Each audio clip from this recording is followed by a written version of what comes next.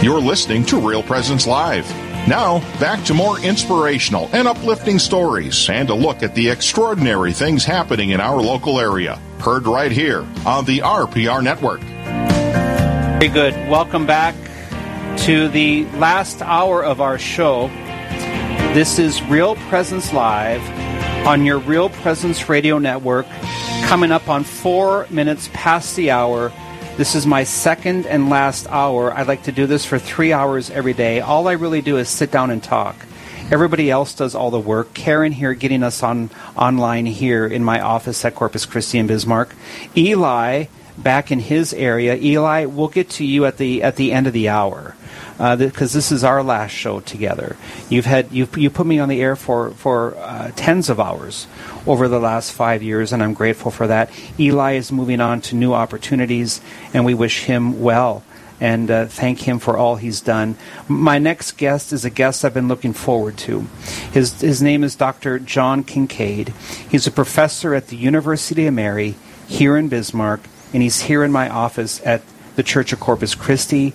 Dr. Kincaid, good morning to you. Good morning, Monsignor. And you have your daughter, Evie, here. Evie, good morning to you. Good morning, Monsignor. How old are you? I'm 11 years old. And what grade are you in? I'm going into 7th grade. Did you pass? Yeah. Where do you go to school? I go to St. Mary's Academy. St. Mary's Academy. Evie Kincaid. So what do you want to say? You're on the air. A big part of the northern part of the United States is listening to you right now. What do you want to say? I want to say that it's just really cool to be here with my dad, who's going to be interviewed about his book, and I think it's going to be really interesting to hear about. Very good. That's excellent. And you guessed my age at 47, which was about 10 years younger than what you thought I was. We did that. So you're a diplomat. You look like you're pretty smart. And are you enjoying your summer? I am. All right.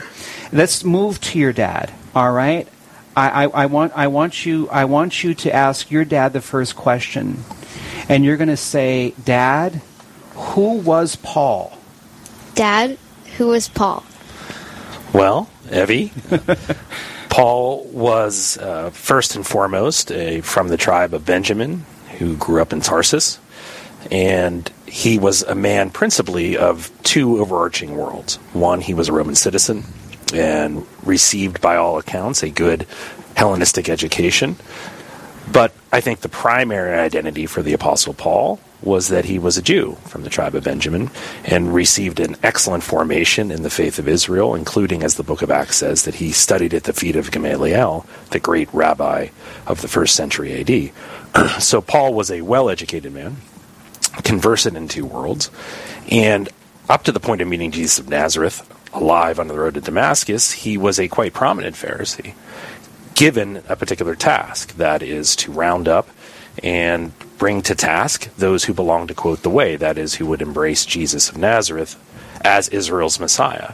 And then something dramatic happened that changed Paul's thinking on the matter. Something dramatic happened. Yes. So let's back up just a bit. Paul is a Jew. He's a Pharisee from the tribe of Benjamin, which is the smallest tribe. He's right. a Jew. He is a Jew. He's also a Roman citizen. Yes. And he speaks Greek. Mm-hmm. Yes. How do we know that? Well, his letters are in Greek. So he was, and all of the educated spoke Greek. That was the language of the educated. Yes. And that's why the New Testament is written in Koine Greek, right? Correct. Because that was the language of the educated to get most bang for the buck. And some spoke Latin, of course, too. But the language of the people was what we would call Koine Greek. So it's fair to say one of the reasons why he was called was because Greek was probably his mother tongue or very familiar. Very familiar. He could communicate. Absolutely. But his first act was to destroy the first church. That's what the Jesus as Messiah movement. And then I think now we know who Paul is. In some ways, he's a Jew in a Gentile world. And how did Paul get in this position to be one of the leading persecutors of this Jesus as Messiah movement? Was this his idea? Was he put up to it? Or did he somehow get irritated by it? Do we know anything about that? We don't know a lot for sure. we can piece together from both the book of Acts and what Paul says in his own letters, including to his letter to the Galatians. And it seems that, from all we can infer, that Paul was deputized with a task to help round up those who were Jews who embraced Jesus as the Messiah. And in light of the fact that he says he was zealous for his heritage, I think we can infer that this was something that Paul took very seriously. Namely, he, that is Paul, before the road to Damascus, did not think Jesus was Israel's Messiah, and so therefore a significant threat to the quote-unquote the faith of Israel at that point, because he would consider Jesus to be an impostor, or certainly not the Messiah that they had been looking for, as well as the political upheaval that brings when you have factions within Israel. So I think it's safe to say Paul took the threat very seriously until he saw that he was on the wrong side of that battle. He condoned Stephen's stoning? Correct. Or maybe even was there? It's hard to say for sure. He certainly condoned it. The way Acts puts it, he's certainly signing off. Whether he saw it directly or not is... And so he will be stoned as well after his conversion. He's killed under Nero, right? Yes. So roughly between 64 to 67. Yeah. So the persecutor will become the persecuted. Correct. We'll get to that in a bit. So that's who Paul is. Now, let's talk about what happened to him. Because this is the conviction that motivated him to his death, because he had a profound faith in our Lord. Obviously, whatever happened to him gave him a profound conviction in the resurrection. It's narrated 3 times by Luke in the Acts of the Apostles. Why does Luke narrate it 3 times? Well, first is in the sequence, it's giving Paul's conversion, and Luke is narrating it in Acts 9 in general. This next 2 times are in Paul's own mouth. So when Paul's giving a defense of himself in 2 different contexts, Acts 22 and 26, it's Paul's own narration, but Luke is narrating in 9 the actual conversion of Paul to Christ himself. So this happened on the road to Damascus. That's right. So we know usually he's falling off the horse, but there's no evidence of a horse. Correct. Right? But probably he was on a horse, which is, if I'm on the road to Dickinson, I'm probably in a car. Right. I'm not going to... But so we know something happened. Yes. Tell me what happened. Well, on his way to Damascus, he's on the road to Damascus, the risen Christ appears to him. And in such overwhelming glory that Paul is overcome. And he asks, "Who are you, Lord?" And Jesus responds, "Is Jesus whom you are persecuting?" Which is an interesting response, right? Because Paul could have responded, which he didn't, "Well, I'm persecuting your followers, not persecuting you." But I think Paul learned something very important there on the road to Damascus. That is, to persecute the followers is to persecute Jesus. And Jesus makes clear, "You're persecuting me." And then Jesus, in so many ways, commissions him from this point forward to go and bring the gospel both to Jew and to Greek. And in this vision of the risen Christ, Paul's entire life is changed definitively.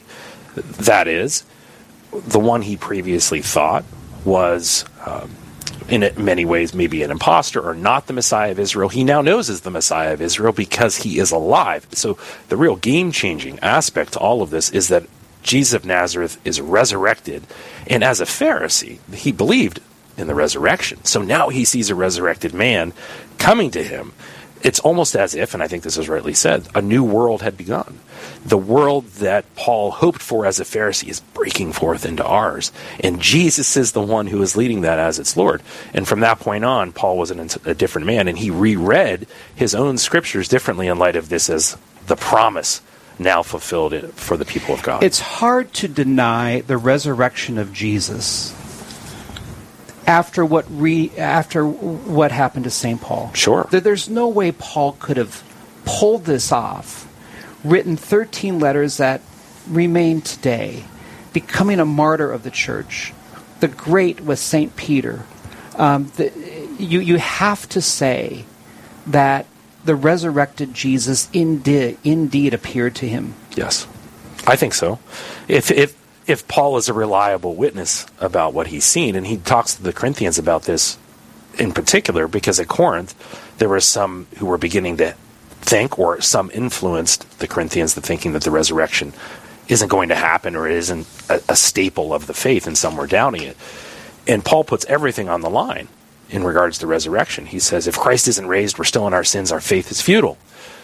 But Christ most definitely has been raised, he says. And why can he say that with such confidence? Well, he saw him on the road to Damascus. After his conversion, and in Romans 1, we know clearly Paul describes himself as a slave of Christ. The Greek word for that is doulos, which means one who is bound. He says he is called and he's set apart for the gospel. So he now has this clear sense of self that he begins his letter to the Romans with. But my question for you is, what inspired you now to call him? Paul called himself a slave. He called himself called. And he called himself set apart. We're going to take a short break here. You also call him a new covenant Jew. Why? In 5 seconds, 10 seconds before we take a break. He calls a soft break. Yeah. And this is Eli's last show. So he'll even be flexible. He'll even let me skip the break. You're calling him even more than that. You're calling him a new covenant Jew. Why? He calls himself a minister of the new covenant, and even after meeting Jesus on the road to Damascus, he still calls himself a Jew. But now something radically different has happened. So he identifies now in 2 Corinthians 3 as a minister of the new covenant.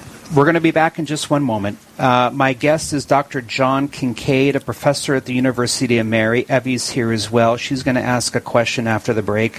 His book he co-authored is called Paul, a New Covenant Jew. He co-authored this book, and after the break, we're going to get into more about this book, and all of this is very, very fascinating. I love St. Paul. We all love St. Paul. Really the first Christian theologian, the first Catholic theologian. We're coming up on 16 minutes past the hour. We'll be back in just one moment. Stay with us. There's more Real Presence Live to come on the Real Presence Radio Network.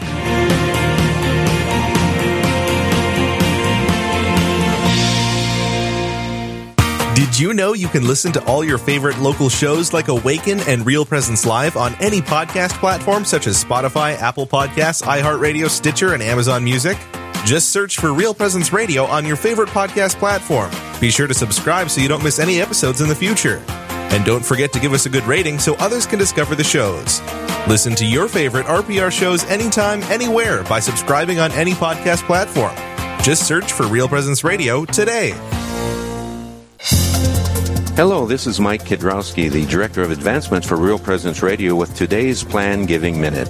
Philanthropy is an expression of your generosity with the understanding that your gift to the church will make a difference. There are many ways in which you can make a gift to further God's work. Most of us are familiar with cash gifts we give regularly to Real Presence Radio. However, another way of contributing is through plan giving, which may allow you to give more than you've ever dreamed possible. The goal of plan giving is to help you plan your estate and charitable giving in a way that benefits you, your family, and our mission. There are several ways you can make these plan gifts and enjoy tax and income benefits. For more information, please visit our plan giving website at rprlegacy.org or call me at 701-290-4503. Let's get started. Hi, this is Dr. Ryan Sappo from Lumen Vision in Fargo. Lumen Vision offers vision therapy services for children and adults. Symptoms of poor reading comprehension, headaches, tired eyes, and poor coordination can be indicators of eye movement conditions which affect reading and learning. Eye movement disorders are often undetected by school vision screenings and regular eye exams. For more information about how vision therapy can help treat these conditions, our website is www.lumen.vision. You're listening to Real Presence Live on the Real Presence Radio Network. Join in the conversation on our Facebook page or on Twitter. And be sure to like and follow us for more great Catholic content. Now, back to the show. All right, thank you. Dr. John Kincaid is my guest. He's a president of the University of Mary here in Bismarck, North Dakota, and he's the co-author of a book entitled Paul, a New Covenant Jew. Dr. Kincaid, in the last 15 minutes, we described, and people can go back and listen to this. This is on podcast online in perpetuity. We described who St. Paul is. And one other aspect of Paul we must remember is that Paul was a pastor. Mm-hmm. He was probably the first pastor of communities. He formed these communities. And when he couldn't visit them regularly, thank God he couldn't, he wrote letters to them. So he has a pastoral heart. Mm-hmm. He's concerned about how they're doing. And so let's not forget that in who St. Paul is. Now, as we move on to some of the other questions I have for you, I think we discovered in the 2008 year of St. Paul that even 2,000 years after his death, Paul incites reactions from different people, positive and negative, yes. Different reactions of believers and non-believers alike. How does your book, how does this understanding of St. Paul as a new covenant Jew probably help us to unlock some of the difficult aspects of Pauline theology? Yeah. There's a question for you. It is. Yeah. Our book addresses a number of those. Let me just highlight two. Absolutely. Okay, so historically, particularly since the Reformation, one of the most hotly contested areas in Pauline theology is justification. How is one right with God, held to be in the right? And we argue in the book, understanding Paul as a new covenant Jew helps unpack how justification for Paul works. So when we say new covenant, it's not simply the fact that this is now what the church does and believes and is, living out of the new covenant. It's rooted in the faith of Israel, in particular a promise made by the prophet Jeremiah, where he gives God's promise that one day there will be a new covenant, unlike the one at Sinai, where God will, quote, write his law on their hearts. And in that promise, we argue we have a significant insight into how one is made right with the God of Israel, and it's rooted in the faith of Israel, but now here in the new covenant, the promise comes to pass. That is, one's heart is made upright. And when one has the proper heart condition through faith, they are truly righteous. So we argue for a term called cardiac righteousness that defines or explicates what it means to be justified before God, which then shows a number of things that are often held in tension together. For instance, Paul is clear, you're saved by faith, not works of the law. But on the flip side, he also says you'll be judged by works. So how do you hold those two things together? With cardiac righteousness, where your heart has been made right by God, God, through his grace, grants the capacity for believers, a comprehensive grace, to both have an upright heart and then do the works that are required as a result. All by grace, but this was a grace foreshadowed in Israel's own text. Let's go back to faith and good works. Sure. Ephesians 2:8-9, That's right. Quoted to me a lot by non-Catholics. Right. They forget verse 10.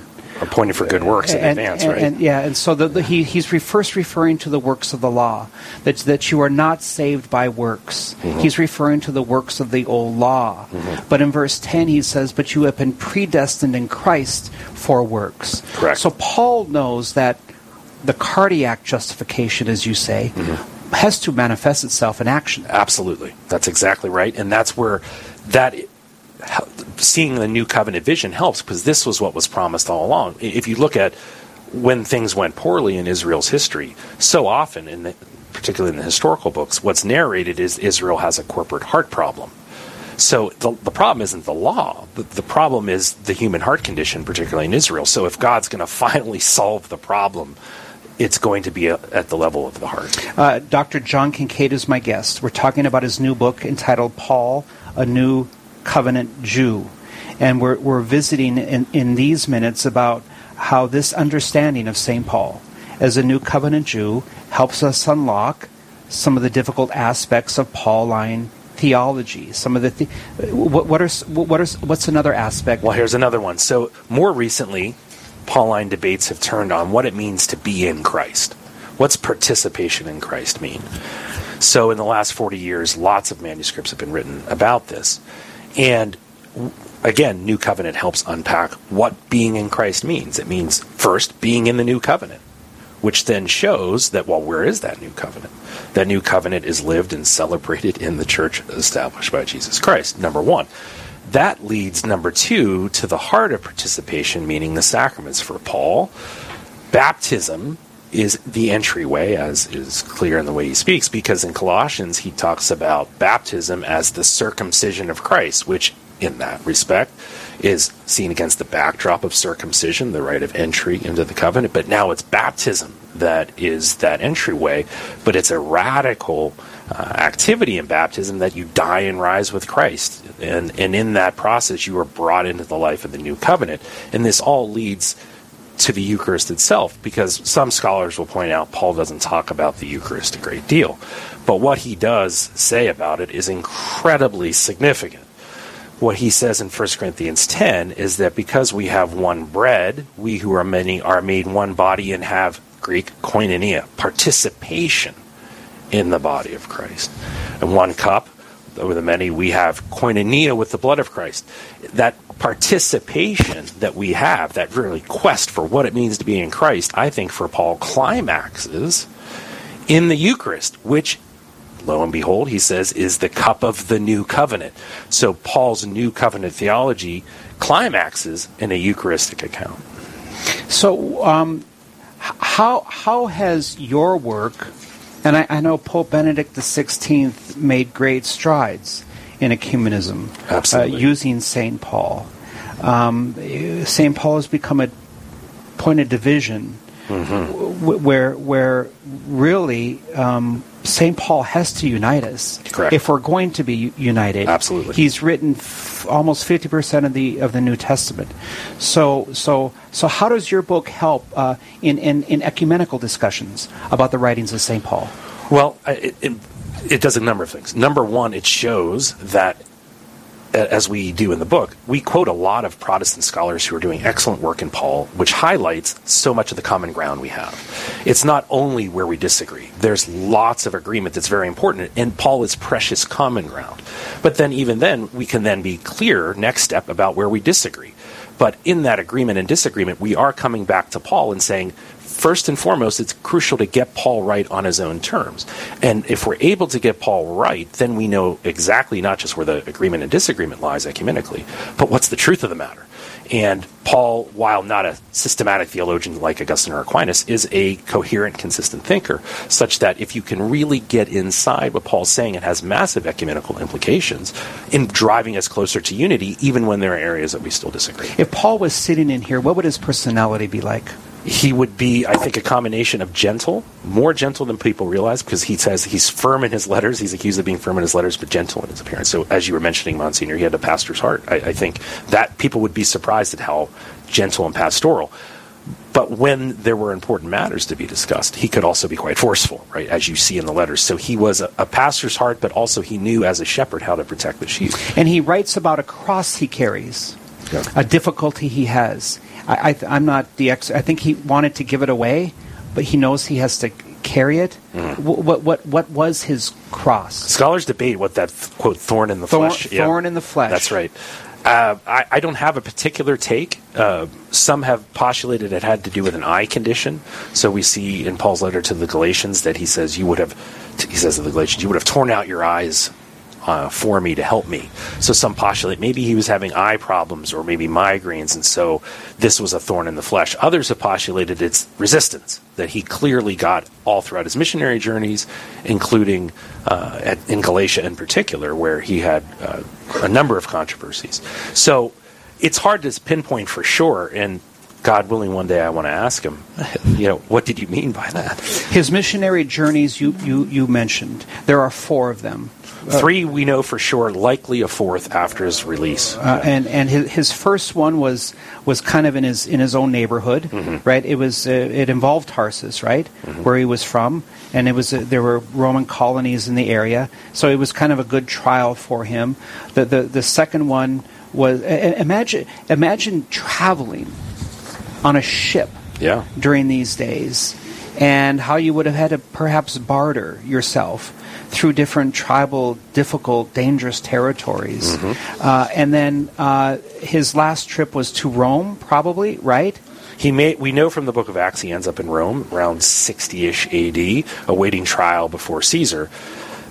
I think the best position is he survives that and conducts more work, including perhaps a fourth missionary journey afterwards. And then eventually, when he writes 2 Timothy, it's clear his death is upon him. That's his last book. That's correct. And his first book is? Most scholars think 1 Thessalonians. 1 Thessalonians. And so 2 Timothy is great for funerals.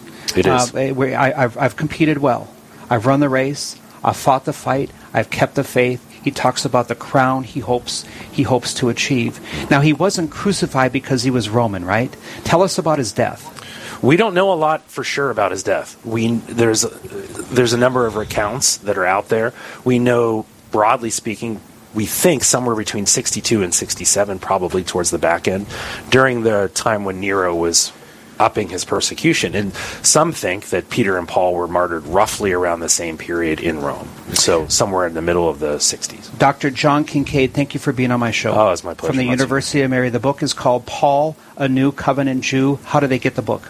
You can get it on Amazon or any online seller, or from Erdman's, the publisher, on their website. Evie, your job this summer is to have fun.